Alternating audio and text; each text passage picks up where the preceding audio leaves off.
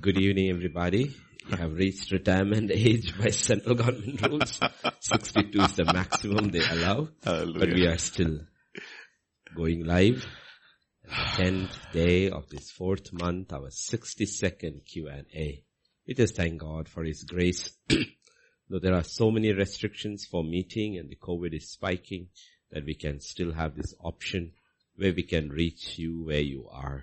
We have questions and we trust God. He will give us the answers, and the answers will glorify Him and satisfy you. We thank you for everyone who sends the questions. I know you're hurting. I know there is so much doubt, confusion, but our God will bring order in the midst of confusion. So this evening, before we go into the Word, again for GTC Hyderabad, if you are tuned in, let me tell you, the quota is already full. We're not meeting at GTC Church at Jeevan Jyoti tomorrow because of the COVID restrictions. They brought down the number to 15, so it doesn't make any sense going there. So we'll be meeting here, and I set out the announcement in the group, and it's already full. So now those latecomers, I'm telling them I'm sorry. There is no space. Because I always factor the worship team in, and then the rest of the slots are open. But that's all gone. So please remember, you can watch online.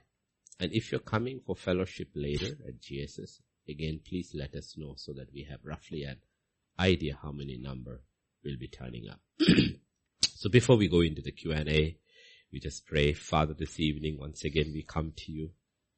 We just thank you, Father, that you are there for us every moment of our lives, Lord. Lord. Every breath that we take is evidence, Lord, that you are with us. Amen. Therefore, we just want to praise you. We just want to thank you. And we just want to commit the body of Christ into thy hands, so Lord. Maybe many who are listening, maybe not well in their body, but your word tells us the body for the Lord and the Lord for the body. Therefore, we rebuke the spirit of infirmity, sickness, COVID, whatever it is. We cancel it out in the name of Jesus, because we have been given a name that is above every other name. So continue to speak healing. I continue to speak deliverance, and I continue to speak health and peace into the body and the souls of your people, Lord. Thank you, Father. Thank you. And as we go into the session, Lord, of Q&A, I pray, Lord, you give us the wisdom to speak, to answer, and I pray you give your children to discernment and the understanding, so that they know exactly what is God is telling them, and they will not read it with the ears of flesh, O Lord. Give us uncircumcised ears, Amen. Lord, yes. so that we know exactly what you say and what you mean by what you say, Lord. Thank you, Father. Thank you, Lord. Thank you. Commit this time into thy hands. Speak to us. For in Jesus' name we pray. Amen. Amen. Amen. Amen. Pastor, question number 1. Yes. From today. It's found in Revelation chapter 7 verses 4 to 8. Okay. Revelation, this is a sealing. Revelation chapter 7 verses 4 to 8. The tribe of Dan and Ephraim are missing. Why is it so? They're also not according to the order of birth as mentioned in Genesis. Does that have any significance? We know about Judah, but what about the rest? Unless Ephraim is included in Joseph, but Manasseh is mentioned differently. Okay. And I heard the number of those who were sealed. 144,000 of all the tribes of the children of Israel were sealed. Of the tribe of Judah. Okay. We went once again. I think we missed out something over there which would answer the question, because the question the person sent. Yeah, we need to go from verse 3. Then only we'll get the answer. Do not harm the earth. Okay, do not harm this is in progression. The seals being broken, the trumpets being blown. So we have to read the progression in which is going. So to the angel it is told, do not harm. Yeah. Okay. Do not harm the earth, the sea, or the trees till we have sealed the servants of our God on their foreheads. And I heard the number of those who were sealed. 144,000 of all the tribes of the children of Israel were sealed. And of the tribe of Judah, 12,000, and tribe of Reuben, 12,000. So like that you go down and you come to the verse 8, you will see 12,000 are sealed. From 10 names are mentioned. And the question here, if I'm right, the sister who asked the question, the person asked is, what happened to Dan and Ephraim? Okay, first, that's why I said verse 3 is important, because we need to be very clear about it so that we don't create confusion. Verse 3. Do not harm the earth, the sea, or the trees till we have sealed the servants of our God on their foreheads. The sealing is not of the people. The sealing is of the servants of God. If you look at 7, and if you look at after that, you see the multitude in heaven that will come through the tribulation. So the assumption is, these are the servants of God from the nation of Israel who will evangelize during that 3.5 years of tribulation for the Jewish community. So these are not the people who are sealed. These are the servants of God who will be sealed.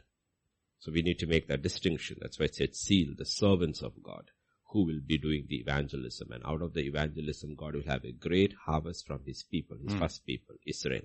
Okay, so that. So therefore, when the order is being mentioned, the order is not according to birth. All the orders in the Bible, you will see, is always not according to the birth. Judah shall go forth. Maybe they are the most zealous when it comes to servants from the tribe of Judah, maybe the ones who are most zealous in evangelism. Like when we look in the according to the gospel according to John, the Samaritan woman seems to be more zealous about evangelism than the disciples themselves. Yeah. So I believe it may be got to do with zeal, how they will evangelize their own community. So it is, get this clear, this is about the sealing of the servants of God. And Dan and Ephraim we do not see. Okay. Dan and Ephraim do not see. And if you look into Israel's history, you will see Dan is one of the first ones to fall away.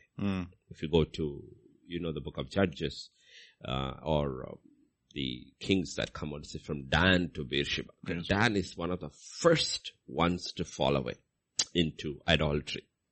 Okay. And we know Dan became the headquarters for idol worship from the time of Jeroboam. Yes. Okay. So realize, why some people God do not use for ministry though they are saved. Because they got too many idols in their hearts still. Okay. You remember the last words, the epistle of John 1 is that children flee from idols. The question is, how do you use children? Are they saved? Yes. Can they be used for ministry? No. They cannot be used for ministry. So, okay. You see that picture over there. So please remember, they are not sealed for the purpose of evangelism or their work. Okay, meaning this is an incredible, period of tribulation. The enemy will come with all his wrath against the Israelite nation. So many tens and probably millions of Jews who will stand for their faith will die. But God is sealing his servants that they cannot be killed until their work is over. Okay, work is over. That's happening. But God is not rejecting Dan or Ephraim for the purpose of salvation. He's not doing that. I'll show you if you turn with me to the book of Hosea in English and Hosea in our language. If you go to chapter 4 of Hosea. Okay. We go to chapter 4. Yeah. Okay, one second. It is,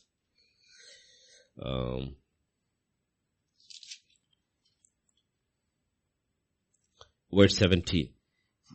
Ephraim is joined to idols. Leave him alone. Did you see Israel's Ephraim's problem? He's joined to idols. Let him alone. Don't use him for my ministry. Ephraim may go out on his own. He went. He was not sent. Okay, because he's joined with idols. Now you come to Hosea chapter 11. It's beautiful. Okay. I want to read from verse 1. It's beautiful. When Israel was a child, I loved him. And out of Egypt I called my son. And as they called them, so they went from them. They sacrificed to Baals, burned incense to carved images. Look at verse 3. I taught Ephraim to walk. Boy, it looks like a father teaching a toddler to walk, holding by hand as he makes his little. That's what I said. You have to read scripture to understand the heart of God. taking them by their arms, but they did not know that I healed them. I drew them with gentle cords, with bands of love. I was to them as those who take the yoke from their neck. I stooped and fed them. He shall not return to the land of Egypt, but the Assyrian shall be his king. Because they refuse to repent, and the sword shall slash in his cities, devour his cities, and consume them because of their own counsels. Yeah. My people are bent on backsliding from me. Though they call to the Most High, none at all exalt him. How can I give you up, Ephraim? How can I hand you over, Israel? How can I make you like Adamah? How can I set you like Zebulun? My heart churns within me. My sympathy is stirred. I will not execute the fierceness of my anger. I will not again destroy Ephraim. For I am God and not man, the Holy One in your midst, and I will not come with terror. They shall walk after the Lord. He will roar like a lion. When he roars, then his son shall come trembling from the west. So if you look at the picture, God has not rejected Ephraim. It's not rejected. But he says, I cannot use you for ministry. But he says, you know what, I'm not a man. My heart churns. I mean, it's so beautiful when you look. The picture of the real God is so different from the picture of gods of this world. It is just a father whose heart is broken over his children. Okay, so when we look at it, that we need to realize God has not rejected Dan or Ephraim. Now if you go to Ezekiel 48, 47, is the new temple. Okay, the temple during the millennium, and the river is flowing from there and all. If you go to 48, okay, restoration. And if you go to chapter 1. Now these are the names of the tribes from the northern border along the road to Hethlon at the entrance of Hamath to Hazar Enan, the border of Damascus northward in the direction of Hamath. There shall be one section for Dan. It begins with Dan. So God hasn't rejected Dan either. It's not rejected Dan either. Okay, so we need to understand when you're talking about Dan and Ephraim, not there in that list. It is they are not sealed to be the servants of God. Sealed to be the servants of God. They are not rejected from salvation. So if you look at Ephraim, you read Hosea chapter 11, you see the heart of God. Remember, Ephraim is the son of Joseph, the second one who was put ahead of Manasseh. Okay, so that is why you have this remnant in the US who believe Ephraim is US. And Manasseh is Britain, and they keep fighting and contending that God will not abandon as a nation. Because we have your promises. If they are Ephraim, then God says, I will not. I will roar, I will counsel you, I will beat you up and all, but I will never abandon you. My heart churns within you. We do not know if it's really true, but at some level I believe they could be Ephraim. So you will see Brexit took place and America, and then this churning took place this year. So Ephraim and Manasseh always seems to be sticking together. It's now there is a crisis. But I do not know, because those are secret things that belong to God. So we will see Dan is not rejected. Ephraim is not rejected. But I thank you for that question, because this question came from Ohio. And that you are seriously studying your word. But these are very, very interesting questions to ask, but see, a question like that comforts all the others who are not Israel also, part of the physical land of Israel, meaning God can restrict you from ministry. But not abandon you. But does not abandon you from salvation. Amen. Okay. Hallelujah. That always gives you hope. Imagine somebody who is in the church, who believes, but is into the world and idolatry and everything and all. And when the time is coming at the end, Lord, you are my lost. God says, you're not lost. You're saved. I cannot use you. You have no witness. You have no witness. You're too carnal for me to be used. So you are not sent. Don't go. Just stay there. So we need to understand, okay, because it is sad, but it is better than to be lost in the world. Okay, it's better than to be lost in the world. It's like the prodigal son. He comes home. The father celebrates. But he tells the elder one, everything belongs to you, because he lost his witness. He lost his witness. Okay, he went out and he lost his witness. Okay, I'm not saying that. I mean, we need to realize, please get the whole picture in. Okay, picture in. We don't make definitive statements as of theology from a parable, because it is hidden. But idolatry, like you look at the children, when God uses the term children in the gospel, in the epistle of John, children are not used. Youth are used, fathers are used. And children, their hearts are tied up with idolatry. God cannot use them for, they may go on their own, they may show their zeal and all, but you will realize they really never do have a ministry in life. They never really achieve God's purpose in their lives. Are they saved? Yes, they are saved. So as many as who believed in him, he gave them the power or the authority to be the children of God. That's John 1:12. But that is using a term which means little children. But Romans 8 is talking about a different thing. As many as are led by the Spirit shall be called, which is the Greek word for the mature. Okay, the youth who have overcome the evil one, or the fathers who have known him from the beginning. They shall be called the sons of God. Both are children. Both are not the same. Both are not the same. So that's basically what it is talking about. Thank you for that question. So we'll go to question number 3. Okay. Very pertinent. If you are listening, Gina, thank you for that question. And say hi to your husband, Josh, and your little sweetheart, Jamie. Hallelujah. Question number 3. Why did God not send a warning about the virus COVID? Okay. And about the vaccine, about spreading everywhere? Okay. Okay, if you go to the Gospels, let me look. We have it in both in Matthew, and we have it in, we cannot say God did not warn, he warned us. Matthew 24 and 24, yes. Okay. Pestilences. Yeah. Where exactly is the pestilences? Verse 7. Verse 7. Okay. There, do you see pestilences there? Okay. Can we go to Matthew 24:7? Actually, this is a new text. NIV will, they don't like omitted, yes. Okay. Yeah, okay. For nation will rise against nation, kingdom against kingdom, and there will be famines, pestilences, and earthquakes in various places. Okay. Now if you go to verse 3. Now as they sat on the Mount of Olives, the disciples came to him privately saying, tell us, when will these things be? What will be the sign of your coming and the end of the age? What are the signs of the end of your age? And subsequently, he gives a set of signs. If you go back to 7 and verse 8 together. For nation will rise against nation, kingdom against kingdom. There will be famines, pestilences, and earthquakes in various places. All these are the beginning of sorrows. So we cannot say God did not warn. You don't need a prophetic alert. It's already written in the Word of God.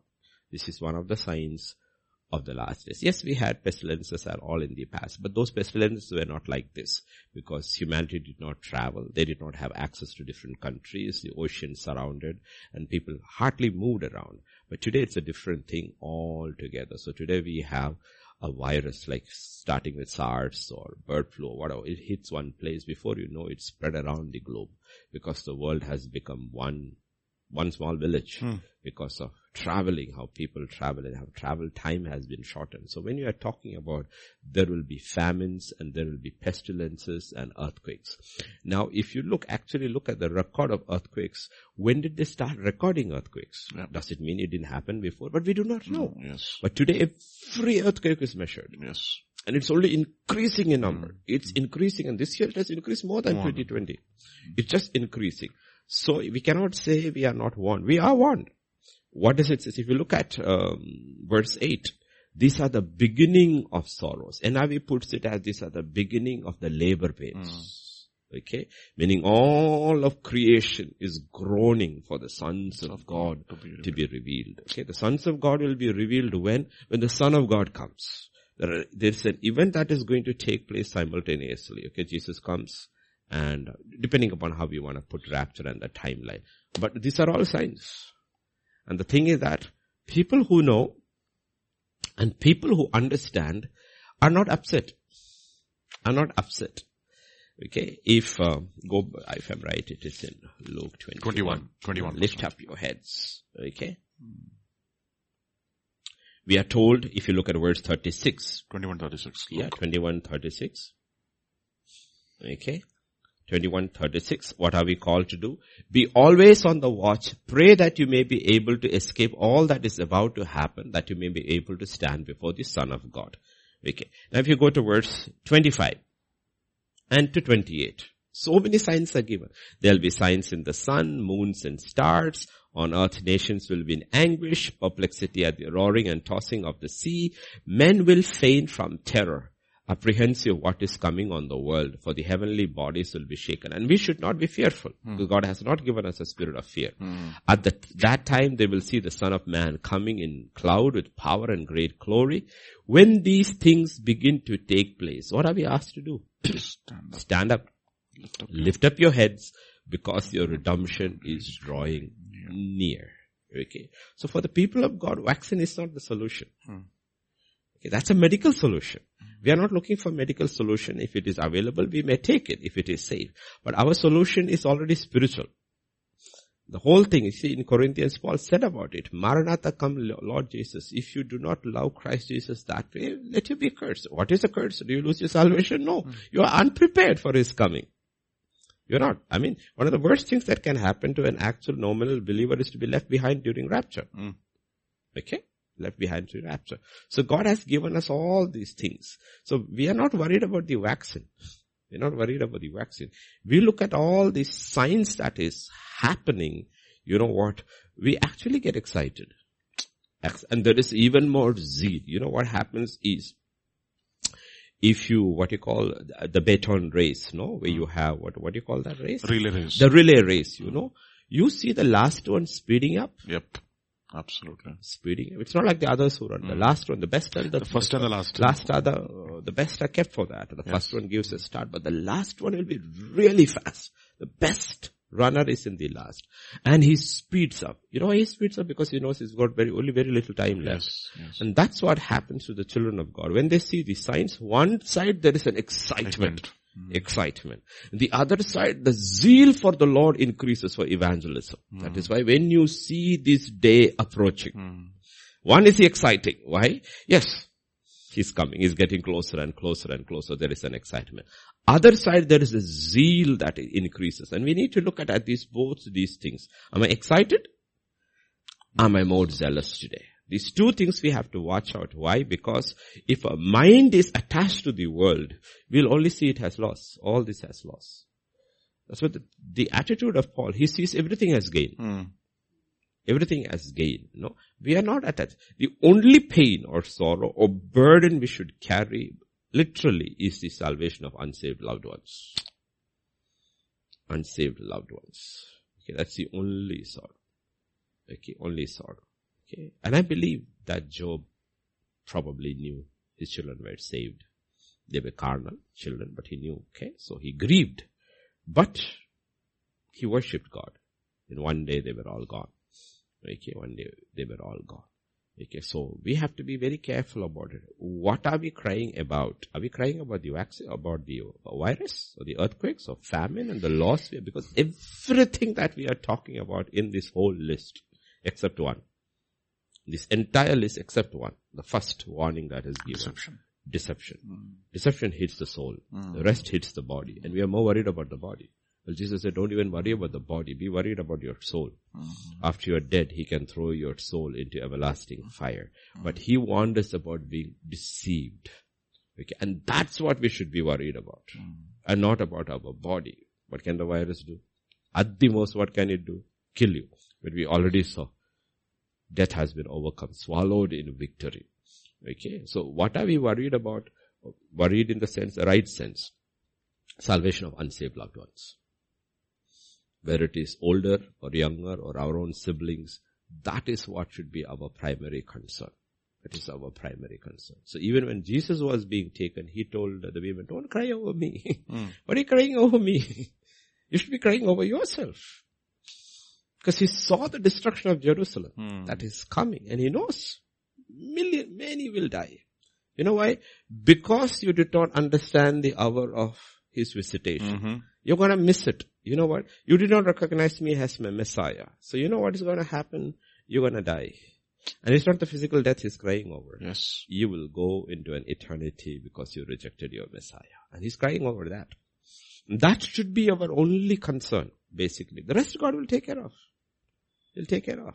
No? And if you look at, once again, we have looked at it many times, but we turn to Revelation chapter 3, the 7 churches and warnings are given, but to the church that is in Philadelphia.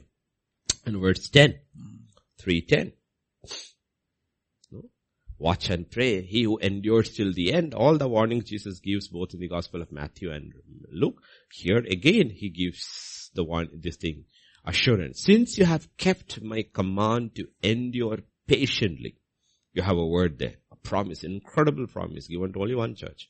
I will also keep you from the hour of trial that is going to come upon the whole earth to test those who live on the earth. The promise is given. Okay, I will keep you through it all. Okay, why? What is the key? You have kept my word. You have not denied my name. And you endured it. You were hostile. The world turns hostile. Everybody turns hostile against you, asking you to compromise, bend, bow, or burn, and you refused. And you will see a picture in the old covenant. There is tribulation for those who refuse to bow. And they are literally taken and thrown into the fire of tribulation. But they don't die. They don't die. The picture is given in the old covenant. They don't die. There are 3 people over there. In the mouth of 2 or 3 witnesses, let everything be established. As a witness, 3 people are there. They are going through the fire of tribulation, but the fire doesn't harm them. It doesn't burn them. Because why? God kept them in the fire. The promise is given in the new covenant. It's a trial. It's not localized. And COVID-19 is not localized. It is universal. Whole world. So more are coming like that. Tests and tribulation are coming. And we are getting our rapture timeline wrong. When these things start happening, God says, if you have kept my word, refuse to deny my name, I will keep you. Through it all, I will keep you. That is why we have these pictures in the old covenant. You have a Daniel who is sitting there happily, merrily in the midst of lions. And the next day you have another set of people being devoured by the same lions. How God can keep you in the midst of lions. God can keep you within the fire. The simple thing is that if you look at all these 4 people in the book of Daniel, they refused to compromise. They kept his word. They refused to deny his name. God kept them. But in the new covenant, even if you die, because millions of people have been martyred for their faith, even if you die, it's no big deal. It's no big deal. Because you're still victorious. Absent in the body is to be present with the Lord. Unless we start looking at death differently, we will not be able to, we will not read correctly what God is trying to tell us through calamities. We will not be able to read. Otherwise we will only see things as calamities and we will only see things as loss. COVID is not loss for the church. And more people who have got saved during the last 1 year and 4 months after COVID has started, probably than any time in the recent past. More people have got saved. And if our focus is salvation, we will say, you know what, the devil meant for evil, but God turned it around for good. But if you look in terms of material, this thing lost, COVID was the worst, and people lost their jobs, people lost their money, so many died, and recession, and everything. But you're looking in the material. Okay? Material. We brought nothing, we are taking nothing. Amen. Brought nothing. So depending on how we are looking at it, we have to look at it spiritual eyes. Like we saw in the morning. Where are we seated? Keep your mind on. But I understand the grief of people who worry because so many people in their household may not be saved. May not be saved. So focus on that. Lord, pray Lord, blind faults will fall. Powers of darkness, we bind them, release our loved ones so that Lord. And we do not know when it will happen. That is why in watch and pray, you have to endure. We just give up. You look at people and say, you know what, this one will never get saved. Don't give up. Don't give up. You never know. You never know. Maybe at the last breath, last day of their life. There's one thing you can give up on the career of your people and prosperity of the people, even the health of the people. You want to give. Don't give up on the salvation of the people. Salvation of the people. That's fundamentals. Yes, Pastor Vijay. This is again the next question. Okay. Another question is coming in. Okay. Why can't Christians hear from God? Is sin the block? But all have sinned and none of us is perfect. Even when people say they heard, they're proven wrong and made liars.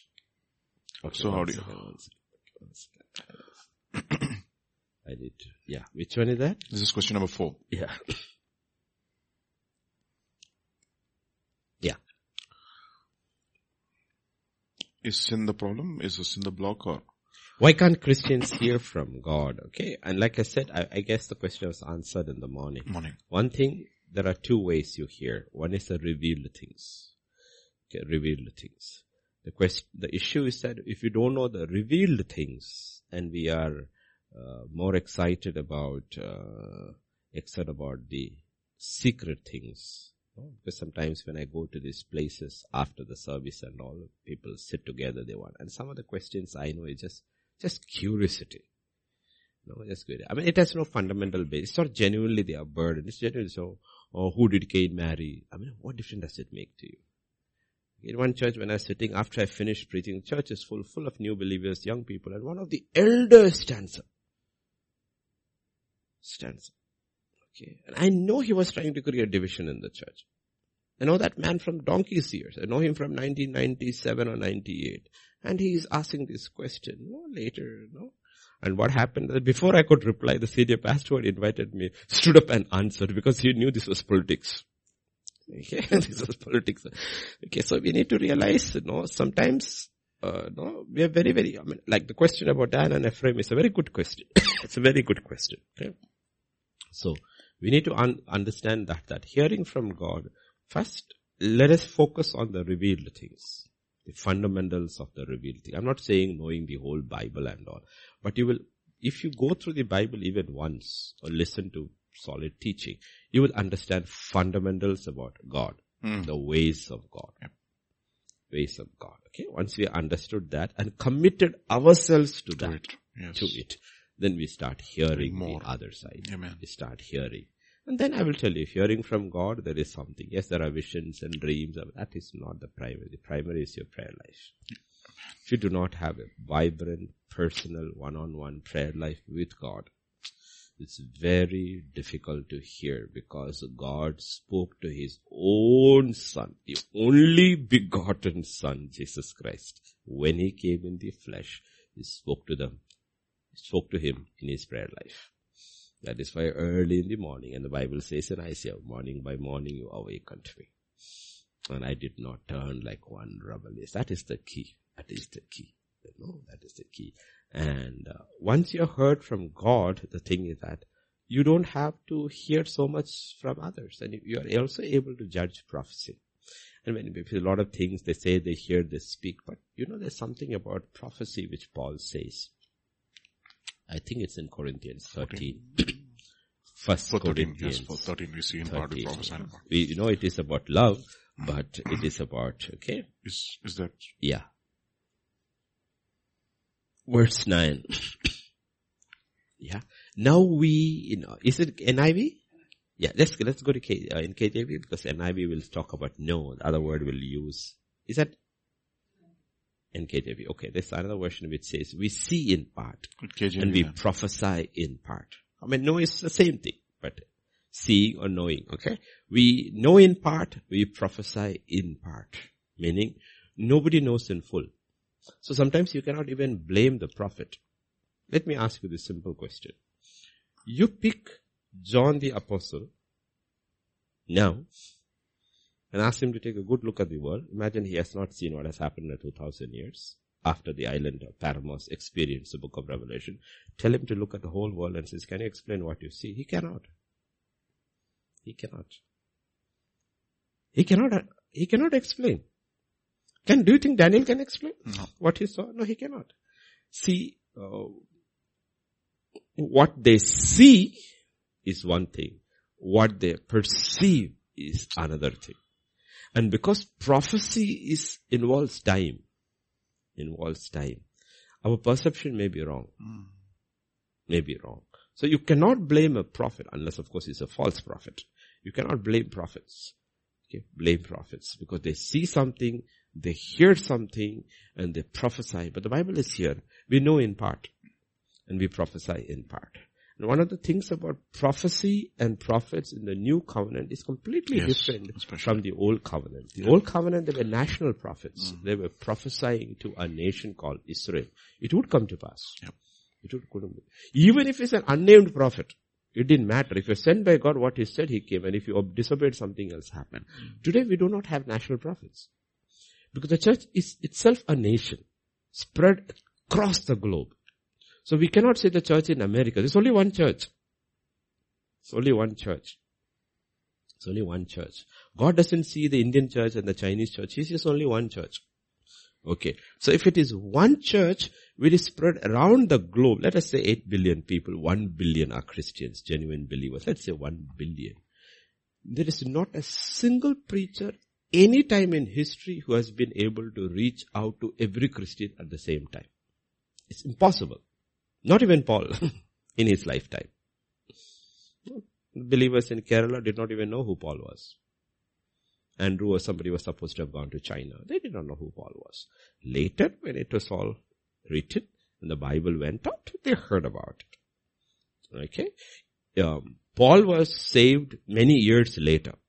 Yeah. By the time most of the apostles have already left and gone to different countries. Imagine, while they were living, some of the apostles themselves would not have known about Paul. Okay, so you need to understand. So when you're talking about prophets in the new covenant, there is nobody like a Moses or a Joshua or a Daniel or a Elijah or Elisha. There's nobody like that. There never has been anybody like that. The closest we can come to that, the closest as a prophetic figure, though he's not a prophet, as a prophetic figure, it's Martin Luther, who brought the Protestant Reformation. I don't see anybody in the 2000 years of human history after the apostles died and the canon was set and the Bible was radically set. Anybody. There are other names we use, not even a Wesley, not even any one of them. There's nobody like Martin Luther because he literally split Christendom into two. Absolutely, yeah. Okay, so if there was one prophetic figure in 2000 years or in our history, it is Martin Luther. He brought the Protestant Reformation and everything that we see in the Protestant world, it's because of him. So he is a figure. But there was Calvin and there was Tyndale and there was Wesley's and all. But they never had an effect like he had. They never had an effect like he had. Okay, so you have to be very, very careful about it. So when they say they heard, okay, like I said, over there, no, when people say they heard, they're proven wrong and made liars. And I understand it. Probably you're talking about the US context and all, but let's leave it aside and look at one of the greatest signs, the greatest sign that was given. The Lord himself, you shall give you a sign. A virgin shall give birth. Who was it told to king? Isaiah, Ahaz. Ahaz. It took 600 years to be fulfilled. Was the sign wrong? No. Ahaz didn't see it. His son didn't see it. His grandson didn't see it. His generations after generation did not see it. If you want to put 60 as a generation, 10 generations, the sign still stands. Yeah. Still stands. 600 years later, a virgin gave birth. Gave birth. Okay. In Abraham's case, when the covenant was made with him, he was put to sleep and he was given a vision that 400, 500 years later, this will happen. In Isaiah's case, there's no timeline given. It's, if you were King Ahaz and you heard, you are thinking, okay. The king must have sent everybody. If ever a virgin gives birth, don't kill her. No virgin is giving birth anywhere. Right? So it looks like false. And who is speaking this? Isaiah is speaking this. He looks like a false prophet. But is he a false prophet? No. No, he's not. He's a true prophet. So we have to be very careful about it when we are judging prophecy. Yes, much confusion has taken place because of the election. But if you look at it, there's something much deeper than what we know that has happened. There's a massive spiritual battle going on. So the question is, did the prophets go wrong when they said Trump will win? My personal take is no, they were right. He won. But the election was stolen. Exactly. That part they did not see. That part they did not see. Absolutely. I don't even think his actual vote count was 75 million. I believe he got 100 million. This was the landslide ever in American history.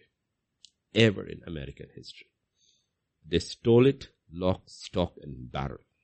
That is why the silencing took place. You have to look at the other side of the enemy, the massive silencing and if you think you have won an election honestly, why do you have to silence?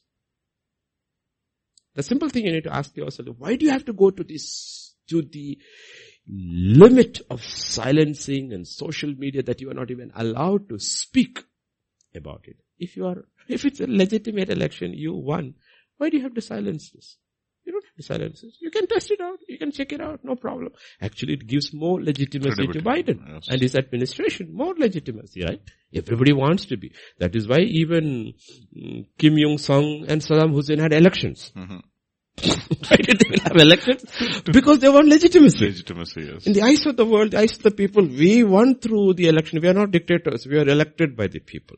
When you have a genuine democracy, you want legitimacy. And why did they shut it down? And all the courts, you need to realize, we'll say the court throughout, but it was on process.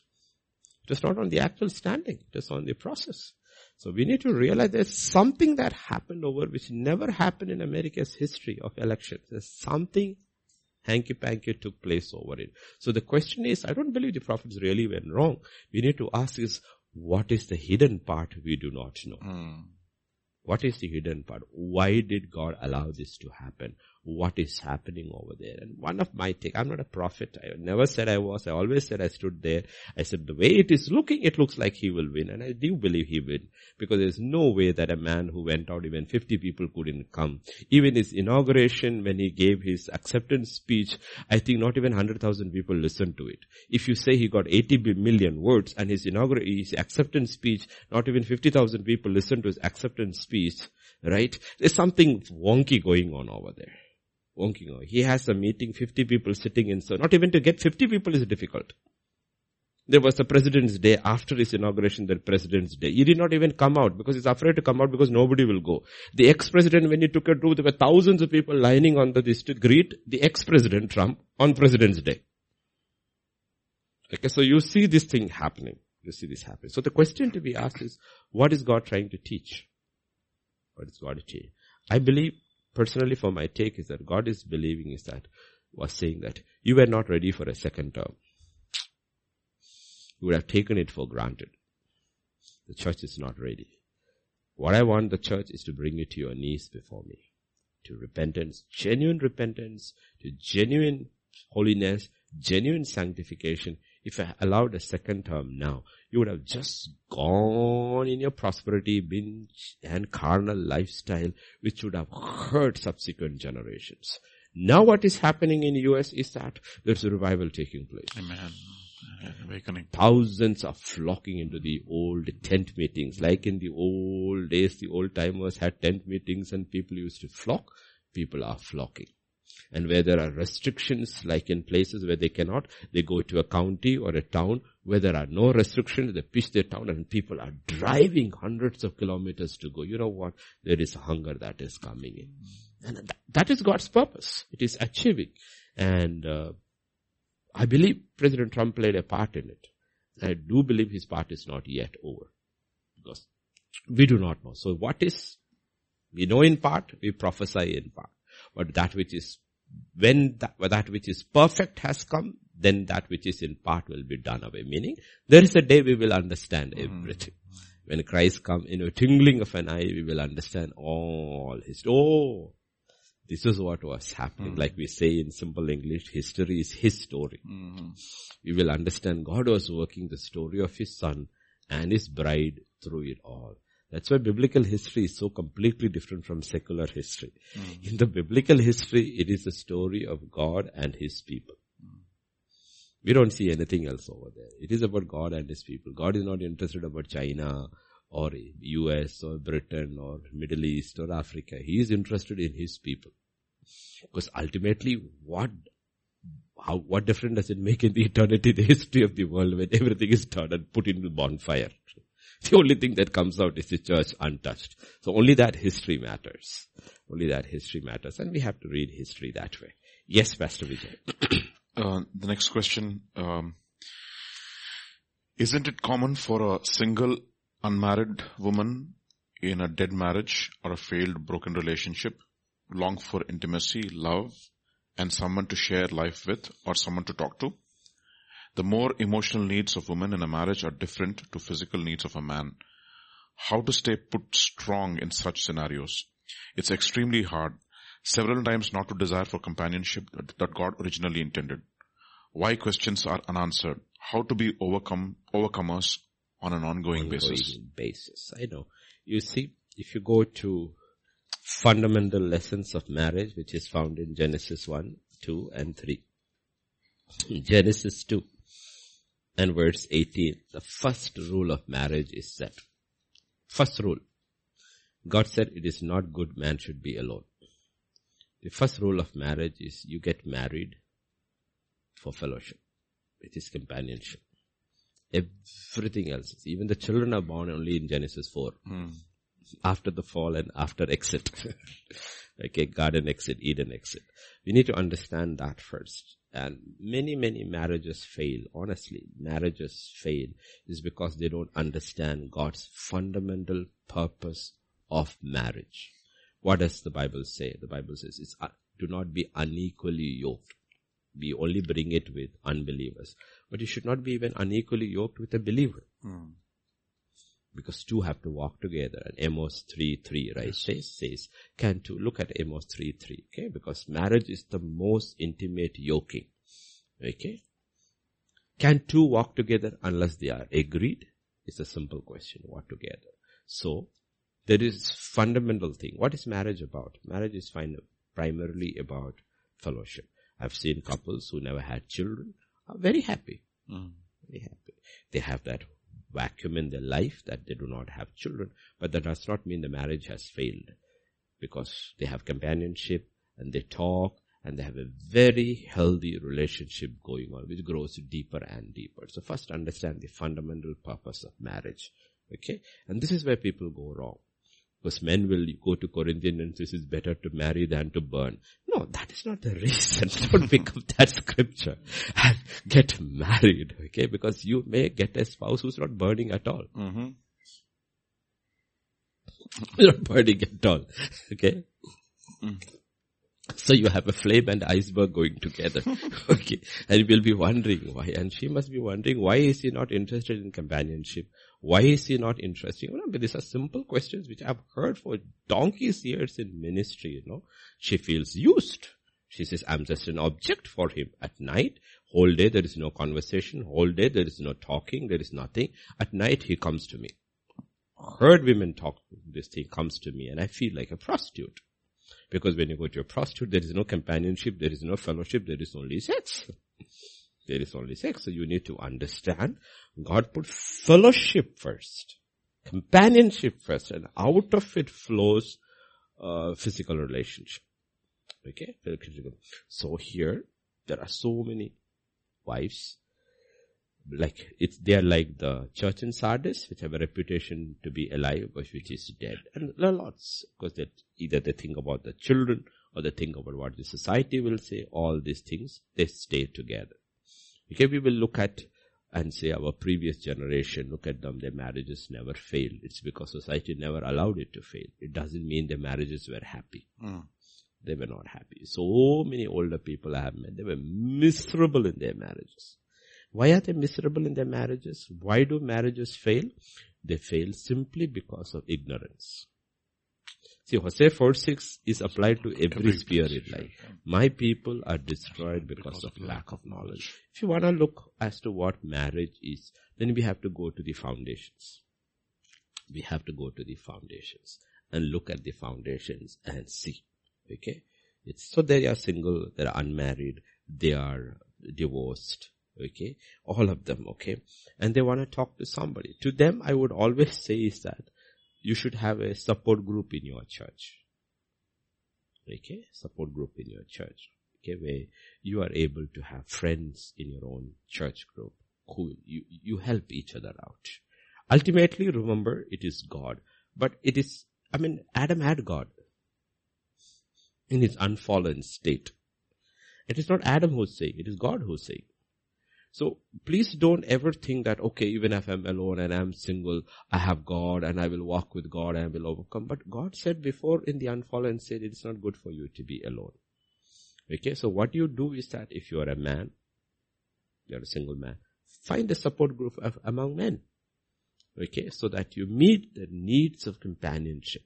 And if you're a woman, find a support group among You don't need too many. One or two friends who understand their struggles, your struggles are similar. There are so many help groups like that where you are able to share, and suddenly you realize when you see, honestly, let me tell you from years of experience, most people who go through this don't need help.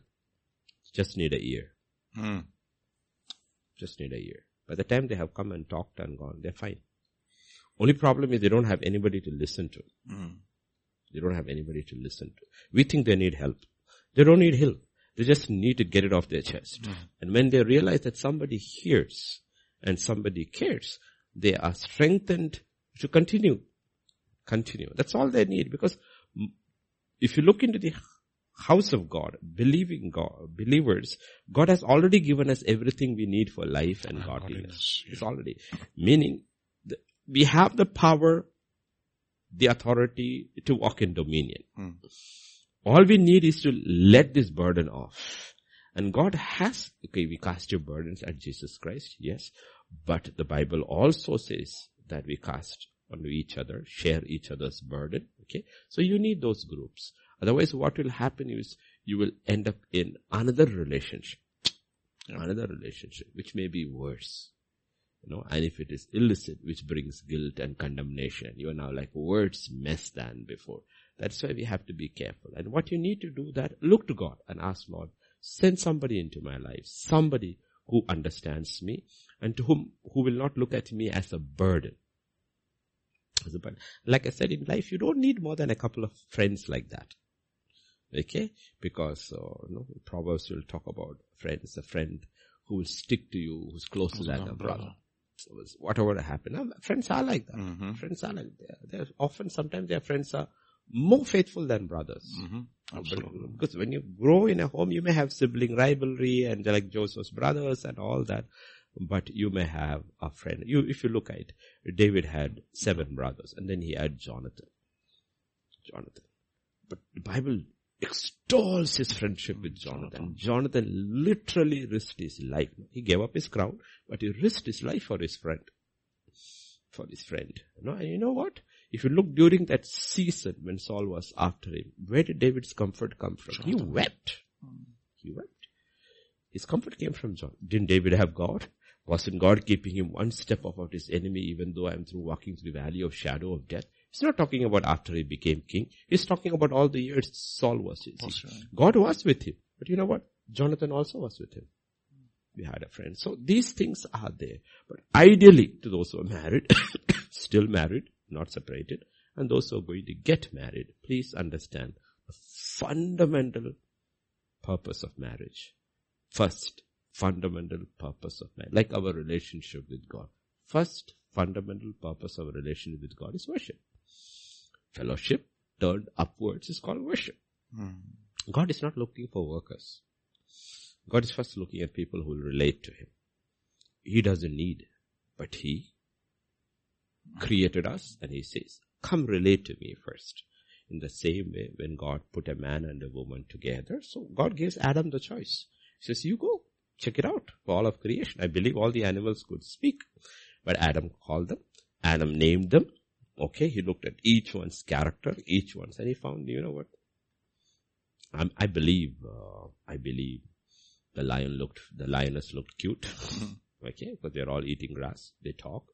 Leopard looks cuter. Cheetah looks okay. Depending upon what you want a white tiger or a black panther color. There is no racial discrimination, nothing. You can pick. The Bible says He did not find anybody fit for Him. So God created somebody from within Him. Okay, within Him. And when He created somebody, took her apart, the rib apart. Okay, that's what we say, for the people who will use. Okay, it's good, nice. He didn't pick from the head. She shouldn't rule over him. Did not pick a bone. So she shouldn't pick from the rib. But that's not the thing. The reason God picked one, very close to the heart. Second, so that He would hold her close. So men have to fight this alienation. Women have to fight the lies of feminism within the body of Christ. And married couples who are still together have to learn to communicate. Communication is the key to this, any successful relationship. And never be too busy. Too busy. When I counsel young mothers, I tell them, once your baby comes, baby is number one in physical needs, not number one in emotional needs. Emotional need is still your husband. Baby is only number two. Yes, he will take the baby, he or she will take your time, will take your energy and all, but remember, the baby didn't come first. The husband came first. Don't get it wrong. Don't get it wrong. And this is so important to God. He put it into the law of Israel that if any man who is in the army gets married, he gets 1 year off. He gets 1 year off. Go, spend time with your wife, get to know her. Spend time together, communicate with this thing, And men have to be much of the issue is with men. Honestly, I'm telling you, much of the issue, because we have only men here, no women here, so we can speak honestly. Much of the issue is with men. Men don't communicate. They're not interested. And men have to communicate. And it is not the amount of time. It's not the amount of time. It is how you make time. And simple things is that, I'm honestly telling to married men, the simple thing is that you can cook together. Okay, you can help out. Even if you don't know cooking, there are a lot of things which you can do. The wife is cooking, you can say, what do you want me to do? I'll cut it. I will do the washing. You can wash together. Man washes, the woman dries. You can set. See, those are the things. And you know what, when you're doing that, you're always talking. You're always talking. You're doing your work and you are talking. Those are the things, okay? And then, before you go to sleep, you pray, but you also communicate. So at the end of the day, you have 24 hours and you'll be working most of the time. The communication may be only around 30 to 45 minutes, but it is your marriage built on solid ground.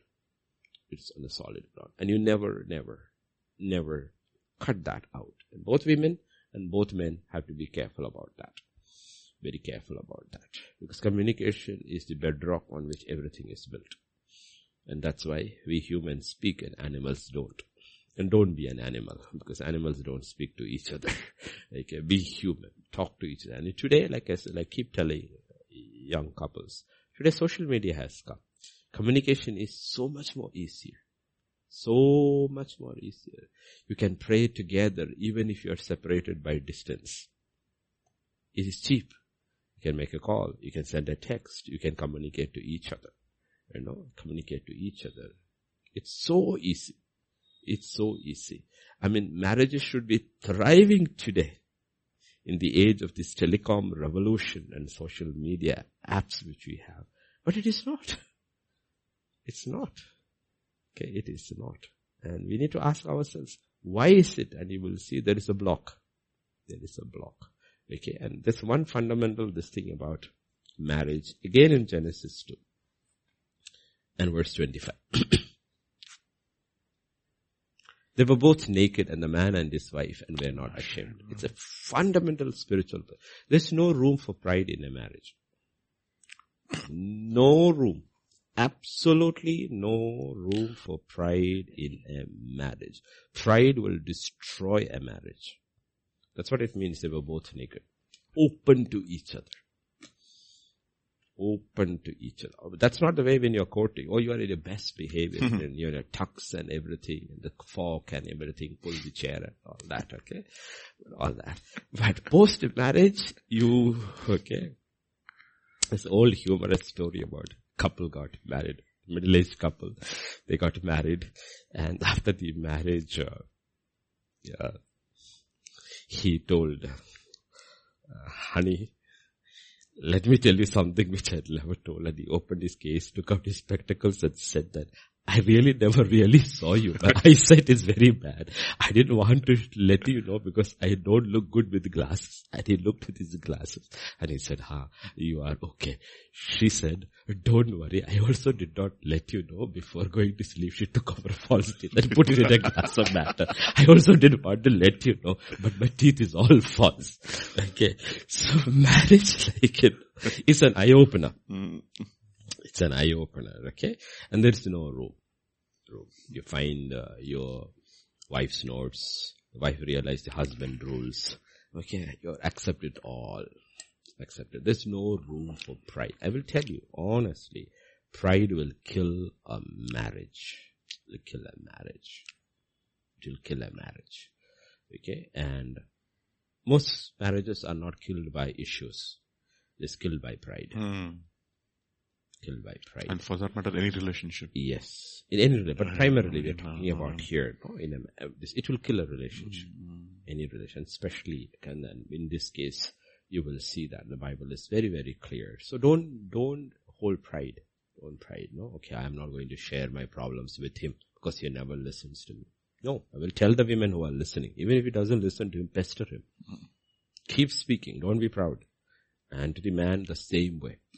She may not be interested or maybe in this thing. Keep talking. Keep talking. She may not pick your call. Keep calling. She may not answer your text. Keep texting. Why? Because the relationship is more important than your ego. More important than your ego. Because even if your marriage doesn't succeed in spite of it all, when you stand before the judgment seat of God, you will be still cleared. Because the evidence goes in your favor. I tried. I tried. Okay, I tried. Because ultimately, remember, like we saw in the morning from Hebrews 9:27, we are going to stand before the judgment seat. Okay, God is not going to look at the increase. God is going to look at A+ for effort. You tried. I saw you. You tried. Okay, you tried. So we have to look at it because even marriage is temporary. It's only until death do part. There's no marriage in heaven. But your marriage will be judged. Your marriage will be judged where you were open. What is the effort you put in? Okay, so don't look at, you look at a couple like this sister who's writing from Australia, went through hell and back, comes from a Brahmin background, got saved, for hell through her faith, and somebody brought this proposal, she got married, he was an abuser and everything, she almost lost custody of her children, but God's favor was there, she's single now, with the custody of the children, and she went through all their struggle. And the society will name her as failed. But from what I have heard so far from her, God sees her marriage as successful and not as a failed. The world will say, oh, you're a single mother, failed, divorced and all these things. God says, oh, you're successful. You know what? You kept your side of the bargain. You kept your side of the bargain. So don't let the world judge you whether you're successful or failed. Because if the world were to judge you, the two of the greatest people in the Bible were absolute failures. One is Moses, the other is Jesus. If you look at the time when the service is over, when Moses died, he brought no one in. When Jesus died, he saved no one. Except one fellow, that is a thief. Not the people to whom he preached, not the people he blessed, not the people he delivered, not the apostles who followed him. He saved a rogue who never heard a message from him. So if you look at Moses and Jesus, they were absolute failures at their point of death. But at judgment time, they're the most successful one in the Old Testament and one in the New Testament. So don't look at your marriage and don't let people judge whether you are successful in your marriage or not. You may be a divorcee, you may be a single mother or a single father, but the judgment is not in the hands of the people. The judgment is from God. So do your best. Do your best. You communicate. You communicate. And if you're single, pray to God and say, Lord, send me a friend. If you're a man, send me a friend. Or you're a woman, send me a friend who will understand me. And when you communicate, you will realize half your burden is gone. I have somebody who understands. And don't be overprotective of your children. Because so many of us bring this baggage from our past. But remember, our baggage has got nothing to do with our children. They are another set altogether. So give them the freedom and the space that God gives us so that they will grow healthy. Because what happens is single parents become overprotective over your children. Overprotective. You know why? I failed. I will not let them fail. I believe that's the reason God took Joseph out of that house, that Jacob was overprotective about this boy. And he says, you know what? In this environment, this boy will never grow. He's not going to grow here. His father will not allow him to grow because all his hopes are now on this boy. Okay, 10 sons have failed, my wife is dead, and you know what? Oh, God says, you know what? Let me take this kid out before his father destroys it. Because Jacob has brought the baggage of his past, and now he's putting it all. So we have to be very, very careful. Single parents have to be very, very, very careful about it. Very careful about it, that we don't put too much pressure on our children. Leave them. Give them space to fail. Give them, because it's one of these questions. In the next question, we can answer that also. Okay. It says, some of my struggles or weaknesses I was battling with before salvation and work in progress on some time now, such as fear of rejection, approval of people, giving up easily and losing confidence, looking at others' ability, lack of self-esteem or self-respect, anxiety, stress, worry, restlessness, etc. I can see this popping like a reflection of a mirror in my boys, on and off. I can see some of my struggles originated from my parents' personality or failures. Do children born with sin or weaknesses inherited from DNA of the parents?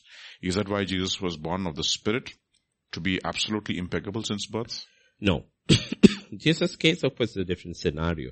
But in the new covenant, see, everything operates by faith. The new covenant, the Bible says, anyone who's in Christ Jesus is a new creation. All things have passed away. First, you have to believe that. All things have to pass. That's what I said, the earlier part. Don't put pressure on your children. And be very careful. Okay, we make those mistakes, but be very careful, not your children. Your father was like that. Your mother was like that. Whoever has custody of the children. Don't. You are reiterating something which the devil wants them to believe and wants to pass on. The Bible says in Jeremiah. Let me get it.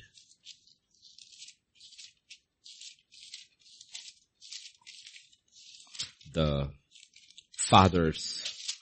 You have eaten sour grapes. Yeah, that is 31 and verse 29.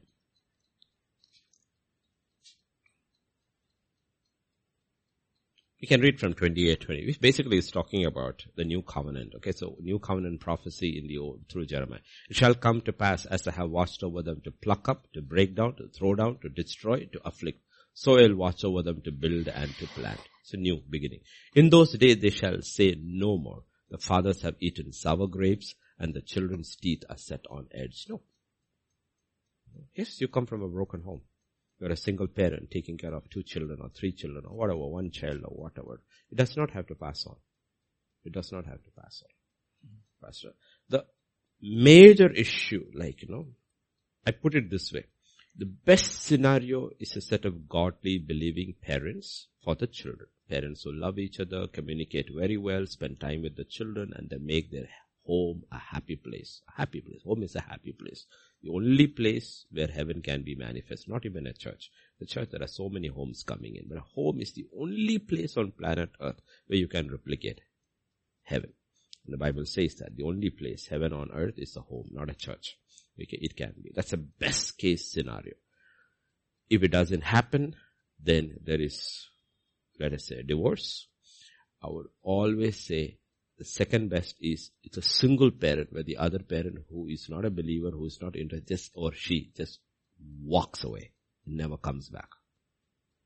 The worst case scenario is where 2 people are involved and it is ego fighting for the affections of the children, never interested in the spiritual well-being of the children. It's the worst case.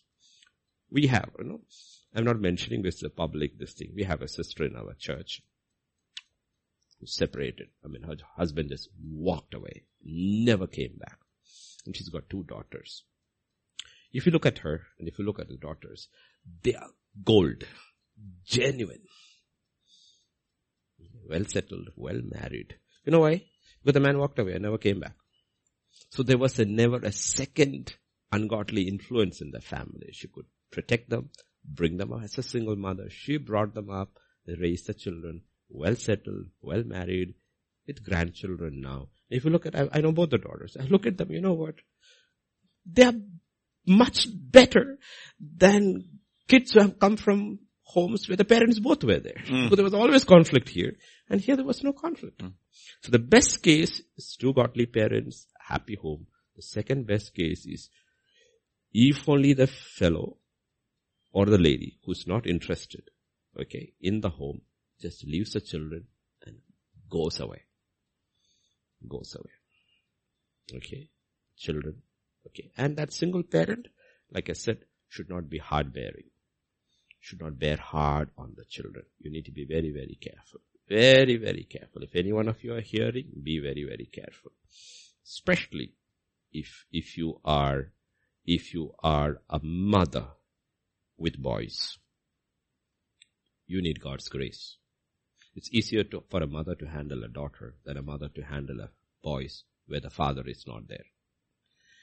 It's easier for a single father to handle a boy than to have girls. A father with girls and not boys. Be very careful. And I'm telling you to all fathers who have daughters, don't be violent with them. Don't even beat them ever. Don't beat them ever. Daughters are different. Boys spank the daylights out of them. It's good.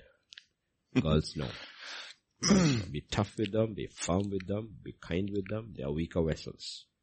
They don't handle violence, whether it's verbal or whether it is physical, the way a boy handles it. Boy will go fight in the football ground, come with the bleeding, this thing, next day is forgotten, and you will see walking with well, women are not like that. God made them different. You need to understand He made them different. So are your daughters. Your wife, your daughter, they are different species altogether. They are human species, but a different species. Handle them with care. Okay? So, single parents, if you are listening, if you are men with custody of your children, and your children as a son and a daughter or daughters, be very, very careful. Very, very, very careful. Okay? And remember, because you will need an older, mature sister in the church to minister to that girls. Because there are, unlike a boys, because a man can talk to a boy, but when a girl goes through her puberty changes, there are limitations what the father can do. He cannot handle it. So he needs a woman to help her out. It would be always better to have much older, godly mother figure in the church who will help your daughters to go through that process. And help her to go through that process. Because we can't handle it. We think we can, but we don't understand them. And that's our major issue. What men have issues with their wives is that they don't understand them. That's what the Bible says. Live with them with understanding. They go through this cycle every month. Their hormones change. Their moods change. And we don't understand them because we will never know what it is, what they go through. We'll never know. And it's every month. Every month. Till they reach a particular age. When they reach a particular age, they move from there to menopause. And menopause is worse than this. It goes for 10 years, 15 years. And it is not once a month, it's practically every day. The husband has to become even more understanding during that time. And the Bible makes it very clear. Husbands live with your wives with understanding, giving them honor as weaker ones. Yeah. I mean, all these ustads, okay, all these bachelors, Dr. Richard, Dr. Richard, and all bachelors are okay. Very good bachelors we have. They're already trained in all these things. Husbands likewise dwell with them with understanding, giving honor to the wife as to a weaker vessel, so that your prayers may not be answered. So live with understanding. It's as simple. It's not that we learned all this in one day, but over time we learned, and now we are passing on the experience to younger people, because the best thing in the kingdom of God is knowledge. Amen. Knowledge of God and knowledge how God created us. And like God says, my people perish because of lack of land, and marriages perish because of lack of knowledge. And I will tell you one thing. We talk about endurance in the last days to be caught in the rapture. But you know what? You need a lot of patience and endurance in marriage. Like I said, it's easier to talk to men because there are only men over here. Men don't have patience and endurance, either with their wives or their children. They don't have. And you need to get it. I'm telling you to men, you need to get it. You need to have it. You simply do the things because it is right. You don't need another reason to do it. You love your wife because it is right. It's as simple as God's word said. You take care of her because it is right. Actually, if you look in Ephesians 5, what is told to the man is more difficult than what is told to the woman. The woman is only asked to die. The man is asked to live. For his wife. Woman is yeah, it's easier. It's easy to submit to the husband in all things. It's very easy. It's not a difficult thing actually. But to the man, that's not what he's asked. He's asked to he's asked to die for the Lord. It's the other way. Yes, She's asked to look, he's asked to die. Christ died. Okay, and you will realize that is the more difficult part. And yet you cannot shirk away from it. Okay, you cannot, God is not going to judge by our success in the workplace and all. Ultimately, God is going to judge us by our home. How did you deal with your wife? Deal with your wife. How did you spend time with your children? How did you, this thing, okay? And these things are important. These things are important. And you cannot, and what I always say is that, don't be whether you're a man or a woman, married man or a woman, don't be disinterested in your home.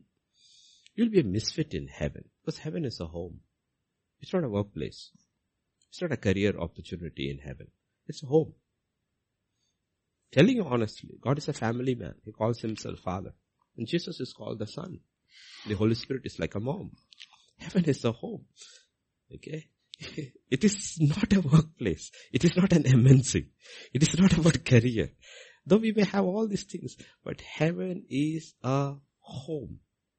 And a lot of Christians, when they get to heaven, they will say, Lord, when are the work timings? He says, what work timings? No, I don't have a 9-to-5 job. He says, what? Go home. This is a home.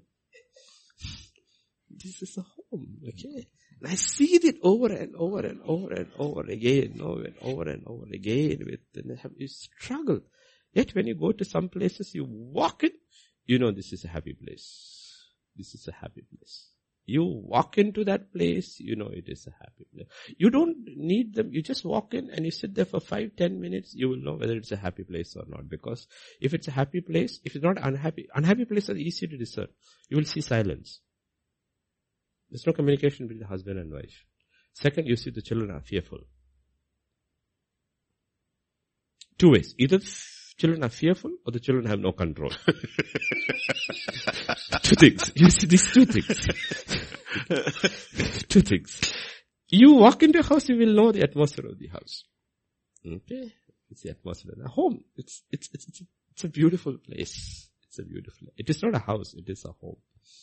It's not a home. Yes, the woman builds the house. The Bible says the wise woman builds the house. But she needs to support your husband. To support your husband. A husband who supports. You look at the Shunammite woman. He's with her. Full time. Honey, let's build a house. Go ahead, do it. Okay. How is the son? He's well. Why do you need a donkey? Take it. I trust you. I trust your decisions. I've seen you. Go ahead, do it. Okay. And that's what God is talking about. You know what happens? They had a very good marriage. Though they did not have a child for many, many years. They had a very good marriage. They did not have a child. The child was a miracle. But they had a wonderful marriage because there was communication. There was a communication. Yet you will think that the woman is not talking much. But the fact is that husband trusts her with his heart because they have talked much. Talked much. Okay. As you grow older in a marriage, you will actually realize you don't talk much. You talk less. You know why? Because you have already established communication. You don't need to talk much. You don't talk too much. You know each other so well. And you will understand this also with your relationship with God. God doesn't have to talk to you much. You don't have to talk to God much. There's a communication established. I love you, you love me, I trust you, you trust me. I'm good. You can go through days without God speaking to you. It is fine. It is fine. It is fine. It is well with my soul. Okay? You have to take these two things into relationship. And that's what life is all about. Love your neighbor. Love God with all your heart, all your might, all your strength. Love your neighbor as yourself. Yes, the disturber has come. Okay, we have no ladies today. The lizard has come. We had so much excitement during worship yesterday because 2 lizards came.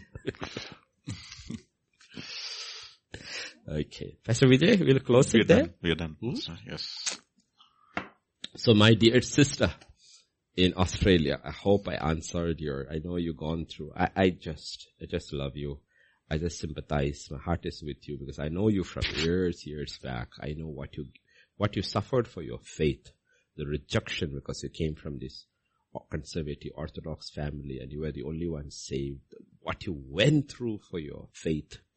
And then this proposal so-called believing boy you married, and the horror you went through that, 2 kids in a foreign nation, the battles you have to go, the violence you went through, the custody battles. I know, I see the wounds and the hurt, but I'm saying, stand firm. Thank God. Kids are with you. They're going to, I saw your curriculum. It's a fantastic Christian school your children are in. And you got a good church. I believe you got a good church. Stay strong. God is with you. He will not forget your labor of love. And if I'm right from what you told me in your letters, before your parents died, I think they got saved. It's a miracle. It's incredible mercy of God that they got touched. And the grief, you grieve that your parents died almost around the same time.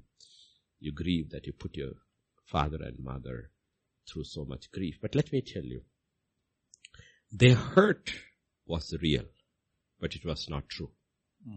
They grieved that their daughter abandoned their faith and then married a Christian and all. What happened in a marriage is a different thing altogether. But all your decisions were true. That Christ is true. Your salvation is true. The man whom you believed that he was a genuine believer and married. All your actions were true. And over their actions, if they grieved, the grief was real, but it was not true. So you don't have to go through guilt over it. You don't have to go guilt. Like Dr. Richard is there. Okay. If one of you has something and he cuts you to take it out, he does a surgery on you. The pain is real, but it's not true. It's not true. Oh, why are you doing this to me? No. He's doing it to you because he cares for you. Okay, in the same way. The pain is real. But the pain they went through thinking that what you did to us is terrible and wrong and everything. No, it is not true. It is not true. So that's how you escape this guilt and condemnation. There are so many caught in that way, in different scenarios. God is not saying that your pain is not real, but He is saying that the condemnation you are attaching to that, the guilt that you are attaching to that is not real. It's not true. It is not true. You know, imagine doctors, surgeons especially, if they believed every surgery they go with guilt and condemnation, how will they survive? You know, poor fellow, I put him to sleep, I cut him open, then I stitched him together. Lord, when did the torture end? How many people do I have to cut open? Like that? No, they don't go through guilt or condemnation. And sometimes their patients die. In spite of their best efforts. They die. But they knew the intention was always good. It was not. Yeah. That's how God says He wounds us. Then He binds us. Because His intention is always our righteousness. We grow in righteousness and in His holiness. Amen? Amen. And all around the world, wherever you are listening, from New York to Australia to Melbourne especially, we love you. We really, really love you. And we do not know whether we will miss you, we will see you in this life, most of you. But you know what? Like, the rich man could recognize even from hell, Abraham.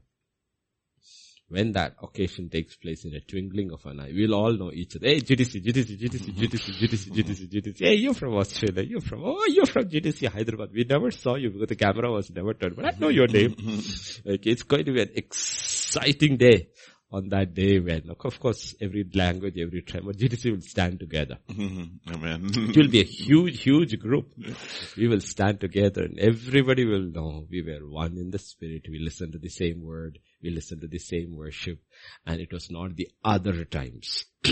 It was the pandemic that made us one body. When we were not allowed to gather and when we started ministry, okay, we became one body because everybody was tuning in and they heard and they knew. So ultimately we'll become one body. Okay, though we are separated. So we just want to tell you that we love you and we pray for you, pray for us. We are going through the worst spike in the world, I think, in COVID is in India right now. But we have come through it. All of us have come through it. We are COVID mukt. Not vaccinated. Only one vaccinated. I think 2 vaccinated people are there in the church. And the rest of us are already fine without vaccination. And we'll come through. Yes, Pastor Vijay? Yes, Pastor. Yeah. Father, we just want to thank you, Father, for this time that you've given to us. Thank you, Lord, that you're such an awesome God. You speak to our hearts. Lord, you are our Father, truly, Lord, truly. As a father disciplines his children, Lord, you discipline us not to Father, destroy us, but so that we can be made partakers of your holiness. Our earthly fathers, they only do it for their pleasure, but Lord, because you do it for our good, O Lord Jesus. We just want to thank you that you are our Father. Oh Father, thank you, Lord. Thank you for all the questions that your children have sent to Lord. Thank you, Father, for the answers. I pray, Lord Jesus, Lord, that we will be exhorted, comforted, and truly challenged, O Lord, Father, through all the answers that we have received. Just not the people those who have asked, but every one of us who have been a part of this. I pray, Lord Jesus, that you would, Lord, minister to us, strengthen our resolve, make our convictions even more stronger, O Lord Jesus, that we will truly receive every word that you have spoken into our lives and put it to practice into our lives, O Lord Jesus. Thank you. Thank you, Father, for this time. And even as we, Father, retire for this night, I pray, Lord Jesus, that your presence would be here with us and with all of our brethren all around the world, O Lord Jesus, until you grant us the time, the opportunity to meet once again, Lord. We commit ourselves to your kind hands. Grant us another day, Father, so that we can continuously prepare ourselves for your coming. We thank you, we praise you, for in Jesus' mighty name we pray. Amen. Amen. Amen.